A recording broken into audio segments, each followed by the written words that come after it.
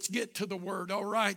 I'm excited about the day. My voice was raspy, still raspy, but I am determined to declare to you what I believe the Lord is saying. This is Pentecost Sunday. Hallelujah. Glory to God. So I want you to go in your Bible to the book of John. It's going to be an interesting message today about Pentecost. And I've been wrestling with several different titles to this message. I think this is the one I like the most. And it just simply says this: are you ready for Pentecost? Now, how many knows what Pentecost really is? Matter of fact, I'll just lay a little bit of groundwork and then we're going to go into John chapter 14, starting at the first verse. But let me lay just a little bit of groundwork for some of you that don't know what Pentecost is. For a lot of people that you grew up like me, Pentecost is about our Pentecostal beliefs. It actually, every one of us will go because from the book of Acts chapter 2, we'll deal with that in just a few moments. But Acts chapter 2, verse 1 through 4 says this: and when the day of Pentecost was fully come, they were all in one place and they were in one accord. And suddenly there came a sound from heaven as a rushing mighty wind, and it filled all the house where they were sitting.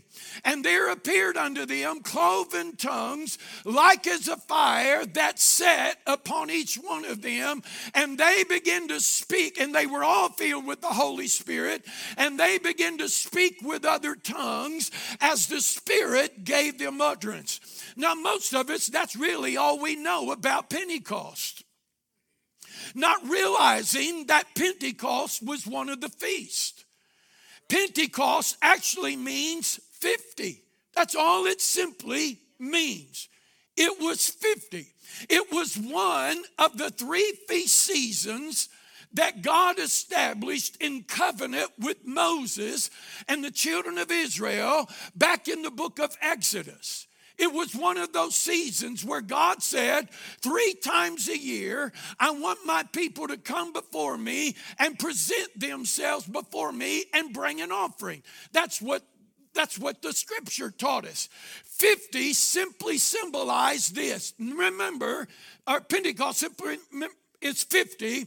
It meant it was 50 days from Passover to Sinai.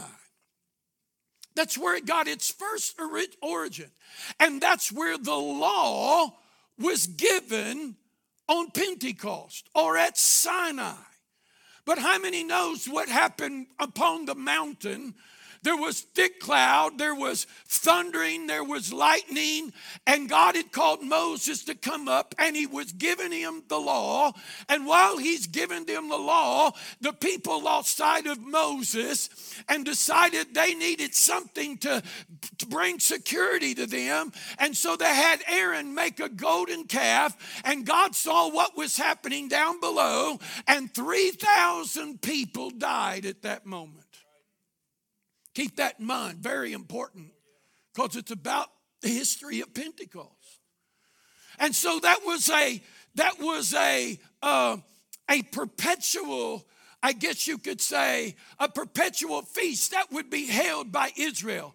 It is also called the feast or the celebration of first fruits. Believing this, that there was an early harvest that would come in the late spring and early summer, and then it would set up for the final harvest that would come in the fall. It was a first fruits offering that would be brought, that would symbolize a great harvest that was yet to come in. It was also called the Feast of Weeks, because in the book of Leviticus, God ordered the time a little bit different with Moses and said, you shall observe this. Remember, it was from Passover to Sinai, but God said instead of Passover, it would be the first Sabbath past Passover that would carry it a few more days and lead it into this time. So when you and I read through the book of Acts chapter 2, and we start at verse 1, and it says this: and when the day of Pentecost was fully come. That's not there for no reason. It was there because God was doing something fresh and something new. Now, when you're coming up in my upbringing as a Pentecostal, I'm that to the bone. I'm not ashamed of it. But we made a denomination out of it instead of really what Pentecost really is about for all of us. You know, Pentecostals, we're like this. There'd probably be a number of you would say, I'm Pentecostal in this room. Maybe not everybody, but because we speak in tongues. And that just seems like got to be the thing we were after. We got to speak in tongues, and now we got power. But I've got a problem here. Because I know a lot of Pentecostals that speak in tongues, but we got very little power. But that was one of the things that God said would happen when the Holy Ghost would be poured out. He said, I will give you power. Hello? Are you okay? Follow with me this morning. It's going to get good. Because this is really about a life that we live. So in the book of John, chapter 14, let me crawl into some things with you. And I believe because this chapter, the book of John, the Gospels, is setting us up really for Pentecost and what God was going to do through that great outpouring that would come upon the earth. For 3 years, Jesus had walked with these disciples. 3 years he'd walked with them. He's told them things that were coming. He showed them how. He gave them authority, and he said, I want you to go heal the sick, and I want you to go cleanse lepers. I want you to go raise the dead, and I want you to cast out demons, and I want you to reveal me to all the earth. Everywhere you go, you're going to go show me. He gave them that authority. Matter of fact, when he called them, he said, follow me. He called these fishermen, first people he called. He said, follow me. I'm going to make you fishers of men. See, it's the first thing. The moment that Holy Spirit was going to do was to bring in a great harvest. It wasn't just to get us to the point that we're seeing miracles, and I'm all for miracles. I want to be a part of miracles. But the end result of that is a great harvest has got to come in. Because that's the heart of the Father. See, we Pentecostals, we get excited when Holy Ghost fills the room and we're running and jumping and we're shouting, and then we leave and Holy Ghost stays there. Hello? And we keep crying for revival, and maybe the reason is because we haven't understood Pentecost. Y'all really got quiet there. So now he's come to this point, you know, Jesus took him to the upper room, had this meal with them, and he's getting ready. He's getting ready, and he's telling them, I'm getting ready to leave you guys. I got to go. I can't stay with you. This visible Jesus that moved in power and might, that walked with them in flesh and blood, is telling them, I gotta go. And something happens here as he tells them that he's gonna go die for the sins of the world. And Peter says, Lord, I'm gonna go with you wherever you go. I'll never deny you. And Jesus talks to him at the end of chapter 13 and said, Peter, before the cock crows, you're gonna deny me. And listen to the words of Jesus. Let not your heart be troubled. Let not your heart be troubled. You believe in God, believe also in me. In my Father's house are many mansions. And if it were not so, I would have told you. I go to prepare a place for you, that where I am, there you may be also. And where I go, you know, and the way you know. Boy, that's a great funeral verse. And we've made that all about heaven. And the reality was, it never was about us going to heaven. But Pastor, it's talking about a mansion. We used to sing that old song. I've got a mansion just over the hilltop. Y'all remember that? In that great land where we'll never... Some of you know it. So it really comforts our heart to know that we've got a mansion.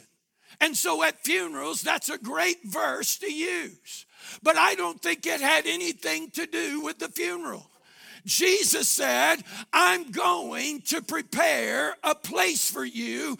In my Father's house are many mansions. The word mansion there actually is defined as is many dwelling places. In my Father's house are many dwelling places. In Father's house. So back up, let's look through the Gospels for a little bit, because we can't just substantiate everything upon one verse. Isn't it interesting, when Jesus starts his early ministry, one of the first things that he wants to do, he goes into the temple and he cleanses the temple. First thing that it is, I grew up like this: God isn't going to dwell in an unclean temple. Right? So he goes in and he cleans the temple. He said, you've made it a house of merchandise. So that's in the beginning of John. Go read it. John chapter 1, I believe it is. It's the beginning of it. So then he goes through this, and then we come, and one of the last things that he does, according to the Gospels of Matthew and Luke, he goes back to the temple again. And he said, my house now shall be called a house of worship, or a house of prayer for all nations. And it was not only there, but remember when he came out of the temple being hungry and seeing a fig tree with leaves on it and having no fruit, he looks at the tree immediately and he says, cursed are you from this day forward. Speaking to that one tree. But he's really talking about something that's getting ready to change. But then in Matthew's gospel, I believe it is, he comes out of the temple, or he's made his triumphant entry in Matthew 24. You can find this in the first couple of verses. Matthew 24, as Jesus walks with his disciples, this is what his disciples are doing. I want you to look at this temple. Man, look how wonderful this place is. Look at these buildings. Look at what we've built for you in your name. See, that temple represented the place where they would meet with God. That temple represented the place that they would worship him. That temple represented the place that they thought and they knew that's where the presence of God is. So when I go to worship and I want to go meet with God and I want to get close to God, I've got to go to the temple. But then Jesus looks at him and he makes these words. This temple isn't going to stand. He said, I'm getting ready to tear down this building. I'm getting ready to destroy that. Because that is not going to hold me any longer. And it never was meant to hold him. It never was meant to hold him. That was not his plan. It was a part through history for mankind. But now he is redeeming man. He's restoring everything back into its rightful order. So he comes and said, I'm getting ready to do something new. He said, don't let your heart be troubled by the things that you're seeing. Because he said, now I've got to go so that my spirit can come and my spirit will dwell in you. My spirit will dwell in you. But you have to understand, this is so radically different, and the change is becoming so great that Jesus discerned their heart. And he said, don't let your heart be troubled. The word troubled there, it means to be distressed. It means to be like, if you've ever been out on the lake, there'll be a lot of people out on the lake this weekend, and a great wind comes up and it begins to whitecap, and that lake begins to get rough, or that river. We spend a lot of times out there like that, and it begins to cause things to rock and roll. That's what he's talking about. Don't let your heart. I know you don't understand what's happening. I know you don't understand me leaving you right now. But if you'll hang with me, Jesus said you will. But don't let your heart be troubled. I'm going to prepare a mansion. I'm going to prepare a dwelling place for you, that where I am, there you will be also. Not once in a while, not on Sunday morning, not on Sabbath, but every day of the week, every moment where you are, I'm going to be. Hello? So, he said, don't let your heart be troubled. It also means sedition, which means if you're not careful, you'll let your words begin to talk against what God is doing. You'll begin to speak against the very thing that the Lord is doing. So he said, I'm going. And Thomas speaks up and said, Lord, we know the way, and we do not know where you're going. And you're going, and how can we know? And Jesus said, you do know. I am the way, I am the truth, and I am the life. No man comes to the Father except by me. He didn't say you come to the Father by coming to the house. He said you come to the Father through Jesus, through himself. And then Philip speaks up. I like Philip. Philip speaks up and he says, Lord, if you'll show us the Father, we'll be satisfied. It's interesting to me, Pastor Val, that he calls Philip, and Philip is the one that speaks up, and Philip is the more practical guy probably of the whole group. Remember at the feeding of the 5,000, and Jesus said, said, let's feed him. It was Philip that spoke up and said, Lord, do you know how much money it's going to take to do this? See, that's how Philip thought. But Philip was one of the first disciples that Jesus called. So important to see this. Matter of fact, think about this.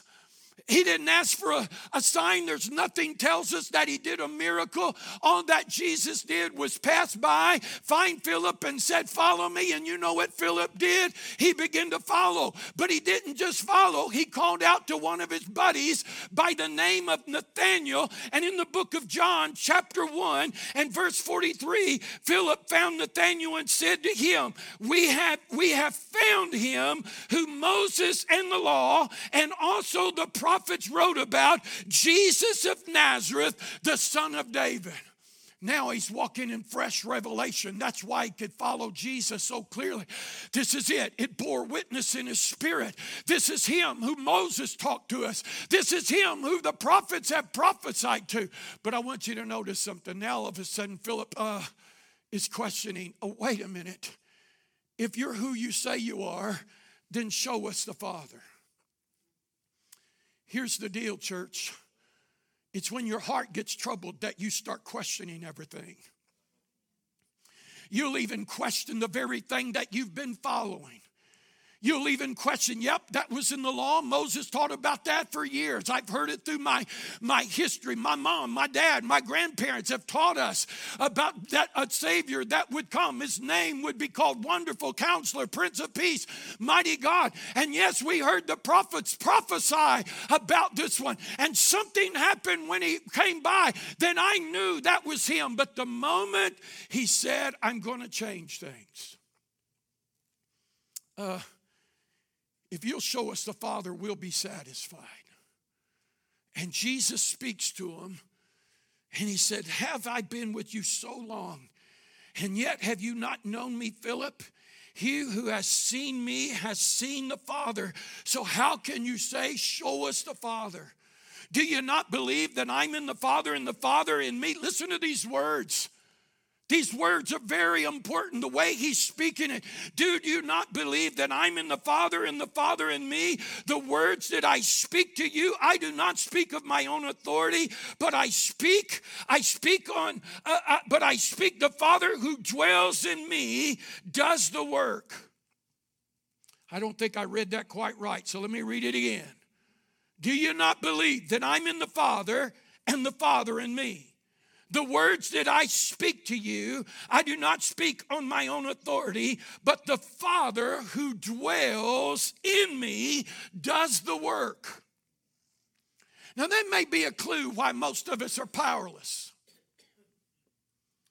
Because we don't realize he's with us. Come on. He said, the reason I do what I do is because the Father dwells in me and he does the work. Believe me that I'm in the Father and the Father in me. Or listen to what he said, or else believe me for the work's sake themselves. If you can't grasp what I'm telling you, look back at all the miracles that I did. How could a mere human, how could a man like you do such things if God isn't with him? So then he says, most assuredly I say to you, he who believes in me, the works that I do, he will do also. And greater than these shall he do, because I go to my Father. And whatever you ask in my name, that I will do, that the Father may be glorified in the Son. And if you ask anything in my name, I will do it. Notice, boy, we love that verse, don't we? The works that Jesus did, I will do also. And that's why we keep screaming for revival. God send revival so we can do your works. And God said, if you only realized I'm already dwelling in you and the works are already there. And he said, whatever you ask in my name, I will do it. If you ask anything in my name, I will do it. Why will that happen? Because Jesus says like this, whatever I ask of the Father, he does it. So when you and I ask, Father recognizes us in the same position as the Son, so we carry the same authority in a sense that Jesus carried. But most of us don't recognize it. Hello, because we left him here at the church. He dwells in certain, if I could just get to Asbury. Please, I'm not knocking anything. I'm not knocking anything. If I could just get to Tulsa. If I could just get to wherever. That's where God is right now. I got news for you. He's in this place. He's in this room right here. But he's also greater in this room right here. So then he goes on to say, he said, you're going to do these things. Wait a minute. Why is it that we Pentecostal charismatics talk in tongues, do all of this stuff? All we want to talk about is power, and yet we're about as powerless as they can be. I'm not saying everybody, but most are. Because we've got hung up in one area. We stopped at denominationalism. We stopped at this place. Holy Ghost came. I speak in tongues and I'm on my way to heaven. That's all I need. But I want to tell you something. Pentecost came for more than you and I speaking in tongues, as much as I believe in it and stand on it. Are we all right? So there's three things I want to share with you that happened at Pentecost. Three things that happened. The first thing, Jesus said, if you love me, keep my commandments, and I'll pray the Father, and he will give you another helper, that he may, you need to underline this in your Bible, that he may abide with you forever. Wait a minute, he's coming, and he's going to fill you. Let me share this. We might as well deal with this right here off the top. Holy Spirit is more than an experience. He is the third person of the Godhead. He is equal with the Father, the Son. He is equal. They are all one, but yet very three distinct. Hello? And so when he came, it wasn't just about the experience. Oh, I felt that. They were what? Filled with the Holy Ghost. In other words, he moved in and took residence. And the word abide there means to dwell with. He wants to do life with us. No, you didn't catch that. He wants to do life with us. Not just on Sunday morning in an hour and a half that we give him. And for you that got to have 3-hour services, not even for the 3 hours that you're there. And he doesn't stay at the altar when you walk out.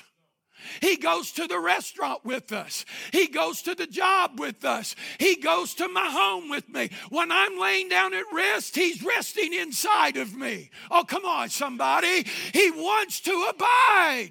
He's dwelling within us. He said, I'm not going to leave you He said, I will give you another helper. Two forms you need to understand. A helper. That's the Hebrew or the Greek of this is parakletos. One called alongside to stand with you. Come here, Larry. Help me real quickly. He is in me. And only Holy Spirit can do this. He's God. He's everywhere. He's in me, but He's all besides me. So everywhere I go, Holy Spirit is going. Come on. Everywhere I go. So what is He doing? He's saying to me, Zach, I want to help you. Zach, I want to help you. Charlie, I want to help you. Adrian, I'm here to help you. I'm not just here to give you a good feeling. I'm here. And what did He say? I'm with you forever. As the song, thank you, Larry. Even as the song said, even when I don't feel it, even when I don't see it, He never leaves me. He abides on the outside. He abides on the inside to bring me peace. Hello. If you call on Him, He'll help you. He really will. Because this is more about relationship than it is an encounter.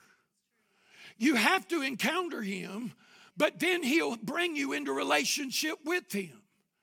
I think about my friend Steve Sampson. We all love Steve.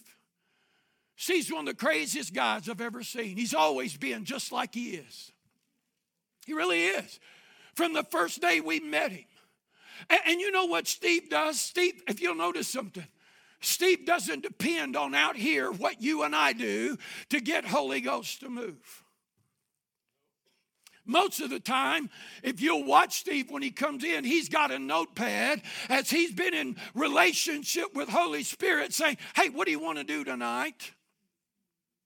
That Holy Spirit has already laid out the directive of the people He's to minister to. I know that because I've thrown away his notepad at times after he used it. He just got this crazy. He told me and Diane years ago. See, he followed a Catholic priest for a while, a Spirit-filled Catholic priest. He said him and his wife used to sit at home, and they'd ask the Holy Spirit about game shows. Who's going to win? See, he believed that Holy Spirit wanted to be in a relationship to deal with every area of our lives. I had to have an MRI done this week. I'm having a little issue with my hand, and so they wanted to do an MRI on my neck and my wrist. And so if you've never had that done, that's not the most exciting thing under the sun. And especially, it doesn't hurt any, especially if you're claustrophobic. Because they stick you up a straw.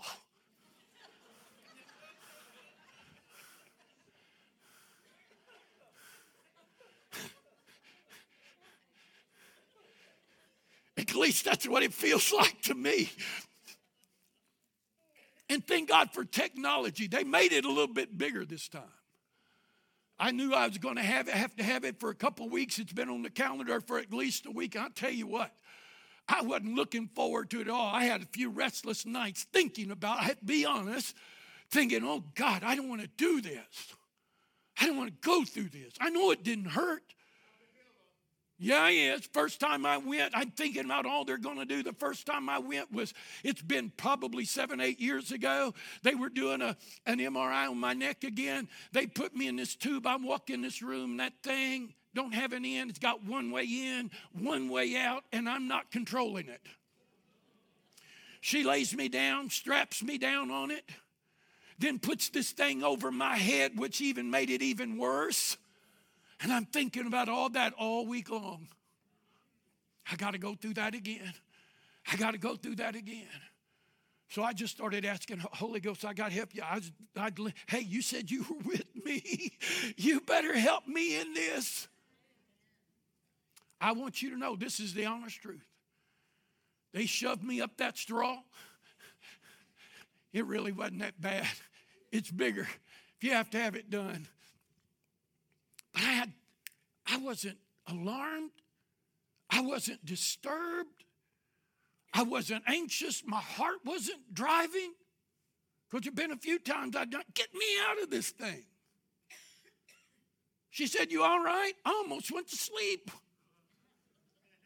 Almost. But I had to just sit there and say, thank you, Holy Spirit, because you're helping me in a moment that I need you. It may not be anything you desire, you need, but I needed him at the moment. Pastor, I didn't think Holy Spirit would work that way. Well, why not? He said, I will be with you. Leads me to the second point. I got to land this jet. He says this. He said, I'm not going to leave you orphanless. I'm going to be with you. I'm going to be your helper. Listen, you need to ask him about things concerning right now with life. But our problem is we're too clouded with everything in the world. I will say the one thing that I learned this past week, I will bring back, is this thing they taught us from day one. Now, we went for discipleship, and they blew my mind because it went a total different pathway than I thought we were going. And I'm in one of the largest churches in the nation. And they said this is one of the greatest hindrances to most people. You don't know how to shut down and get quiet before the Lord. And they practiced it. Okay, for 2 minutes, we don't want you to do nothing. Clear your mind. Boy, 2 minutes, that's not very long. That's 120 seconds, right? But boy, that 2 minutes, I think 15 seconds in, I think, are we ready to do something? Because see, that's our nature. We don't realize the strategy of the enemy in this moment is to keep us so busy. And even when we are spirit-filled, that we are not paying attention and we're not hearing him because we're so clouded and so jaded by everything under the sun, from our phones to life to everything that we do. And sometimes the practice is, even in Scripture, the practice is, that's why we need a Sabbath. To shut ourselves down a little. Well, Pastor, this is just how I am. Well, it may be how you are, but it's not how Holy Ghost is going to work. I got thinking about this. I might as well drop this in. We're in the age of AI, artificial intelligence. And I saw a clip on the news the other day that scientists are working hard through AI to study our different brain movements. So eventually, I guess they could, we was having a conversation about this yesterday for a few moments, that this thing could be so real, you could get a phone call, and I know my wife's voice, but it'll be so clear, I don't know if it's Diane or if it's artificial intelligence that convince you that you ought to go do this. And we're leaning upon that and don't even realize. And I really believe it's an assignment against the Holy Spirit, because the Holy Spirit is the one that wants to direct us and lead us and guide us in everything that we do. That's the second point. When he comes. Man, there's so many good things. You need to go read through these chapters. He said these things in verse 25 of chapter 14. He said, these things I have spoken to you while being present with you. But when the helper, the one called alongside, the Holy Spirit, whom the Father will send in my name, he will teach you all things and bring all things to your remembrance. Wait a minute. We're all looking for something new. And Holy Ghost is bringing us back. That could be a deception of the enemy. Don't misunderstand. It could be a deception because he just said when he comes, there's two things he's going to do. He's going to guide you, right? He's going to guide you into all truth, He will teach you all things and bring you into remembrance of all things that I've said to you.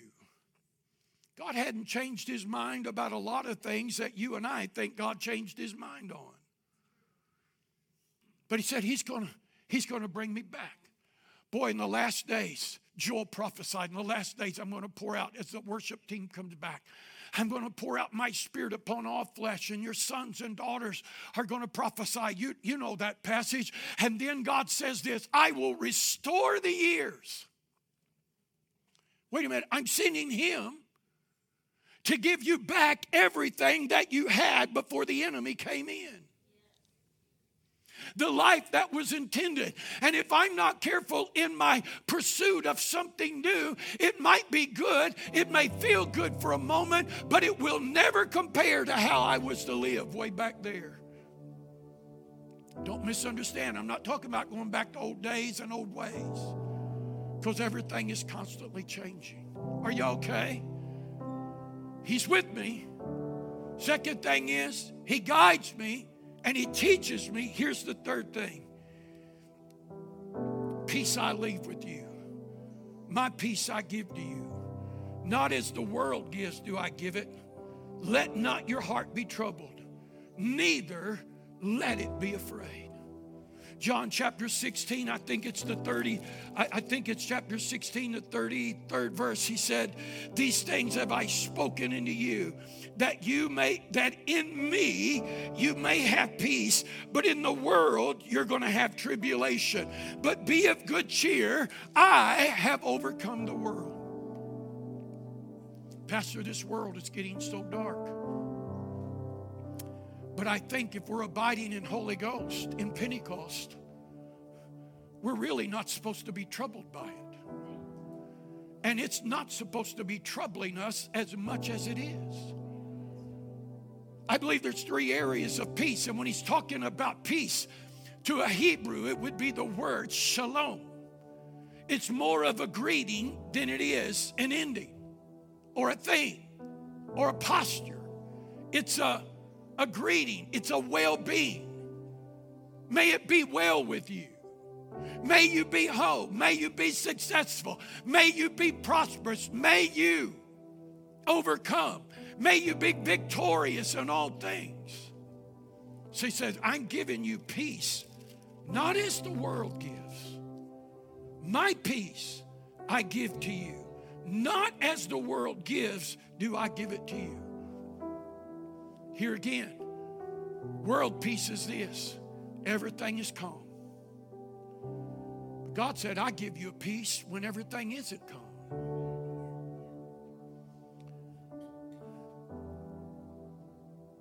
I like flying, but I don't like it. I don't like turbulence. I figured that out one day. Why I don't like turbulence, because I haven't seen any of those planes go down, and always think that pilot wants to get there just as well as I do. And so I watch stewardesses. When they start getting disturbed, I think, well, maybe time to be disturbed. But I realized one day coming down the road, driving home from a vacation, up 55, we got into a real rough, bumpy part of the road, and I got out of it. My mind went back to an airplane. I wasn't one bit disturbed by that bump in the road. But what was the difference? Well, up there, I'm 5 miles in the air. I'd probably never know if I did fall out of the sky. I probably wouldn't know if it hurt or not. But I realized something down here was who had control. I'm at the wheel. I'm at the wheel. And I just moved over. But I wasn't disturbed. I didn't like it. That stupid road. I wish they'd paved the streets of Cape. I told Diane the other day I'm going to run for office on the ticket that I want every road in Cape Girardeau County paved. I got everybody's vote. But God said, I give you peace. That no matter what the road is and no matter what the surroundings are, that in me, He's with me. He's with me. Miss Marilyn, He's with you right now. I know you're still hurting, but He's with you right now. And it's okay. But He gives you a peace when you think, I don't know what I'm going to do. I don't know how I'm going to make it without little Daddy. But you know what? He gives you a peace to know, okay, just for a moment, you'll get up And now you'll have a strength to go on through the storm. I hope you didn't mind me using that. Didn't mean to hurt your heart. But when you got the peace of God, he said, my peace comes through the Holy Spirit. Because he's showing, one, you've got peace with God. Two, he gives you a peace with yourself. And three, he gives us a peace with others. That we can dwell in this thing. And Jesus goes, and you can read the rest of the chapter and the rest of the books. I didn't even think about this. Acts chapter 1. You've read this verse. And you shall receive power. After that, the Holy Ghost has come on you. I had to think about that for a moment. I've used that verse a billion times, Miss Judy. Did you ever think about this? They had power while they were walking with him. He gave them power to cast out demons. They came back and said, the demons are subject. He gave them power to open the blind eyes and all. They did that while they walked with him. The only difference was the man, the person, the body that they could see was present with them. And now he's saying, I'm going. And in their mind, they're thinking, we're done. We have nothing. I believe that's why Jesus said, and you shall receive. After that, when the Holy Ghost came upon those guys, they go and heal the lame man at the gate. And they're threatened, commanded to shut down. Y'all know the story. In chapter 4, they come back to them. Lord, we're doing what you said. Man, when we came out, we had great authority a while ago. Just a few hours ago, God. We lost it somewhere because they told us we couldn't do this. And this was their prayer. Lord, grant unto us boldness. Grant unto us courage, God, that by stretching forth our hands to heal in the name of Jesus, that mighty signs and wonders would happen. And the Bible said, and suddenly the place was shook, and they were all filled with the Holy Ghost. Did they lose anything? Nope. Their immaturity and the threat of everything around them told them they didn't have it. And Jesus was just showing them, I haven't left you. I'm still with you. I'm not against us having a fresh Pentecost. I'm going to use it like that, experience. But I want to tell you, if you've encountered him and he's filled your life, he's with you forever. Now, I've got more message that I could preach at another date and probably need to do a whole series on this. But I'm telling you, he's with you. And you can have a personal Pentecost today. Matter of fact, it has to be personal. You can't run it on me. That's why the Bible said, and they were all filled with the Holy Ghost. My Holy Ghost feeling, him abiding in me, may have some help to you, but you really need to have him that encounter yourself. So you want to know what Pentecost is all about? It's more than just saying I'm Pentecostal. And he walks with me, and he talks with me, and he tells me I am his own. He's with me 24/7. When I leave here and I go home and I put my t-shirt on and my shorts or wherever I'm going to put on, and I lay down and watch the Cardinal game, he's going to be right there with me. And when I go to Busch Stadium, he's going to be right there with me. I don't know about Cubs fans, but he'll be with me at Cardinal Stadium. I got behind a pickup said Cubs man the other day. I had to move over to another lane. I just couldn't follow. They're in the room, I think.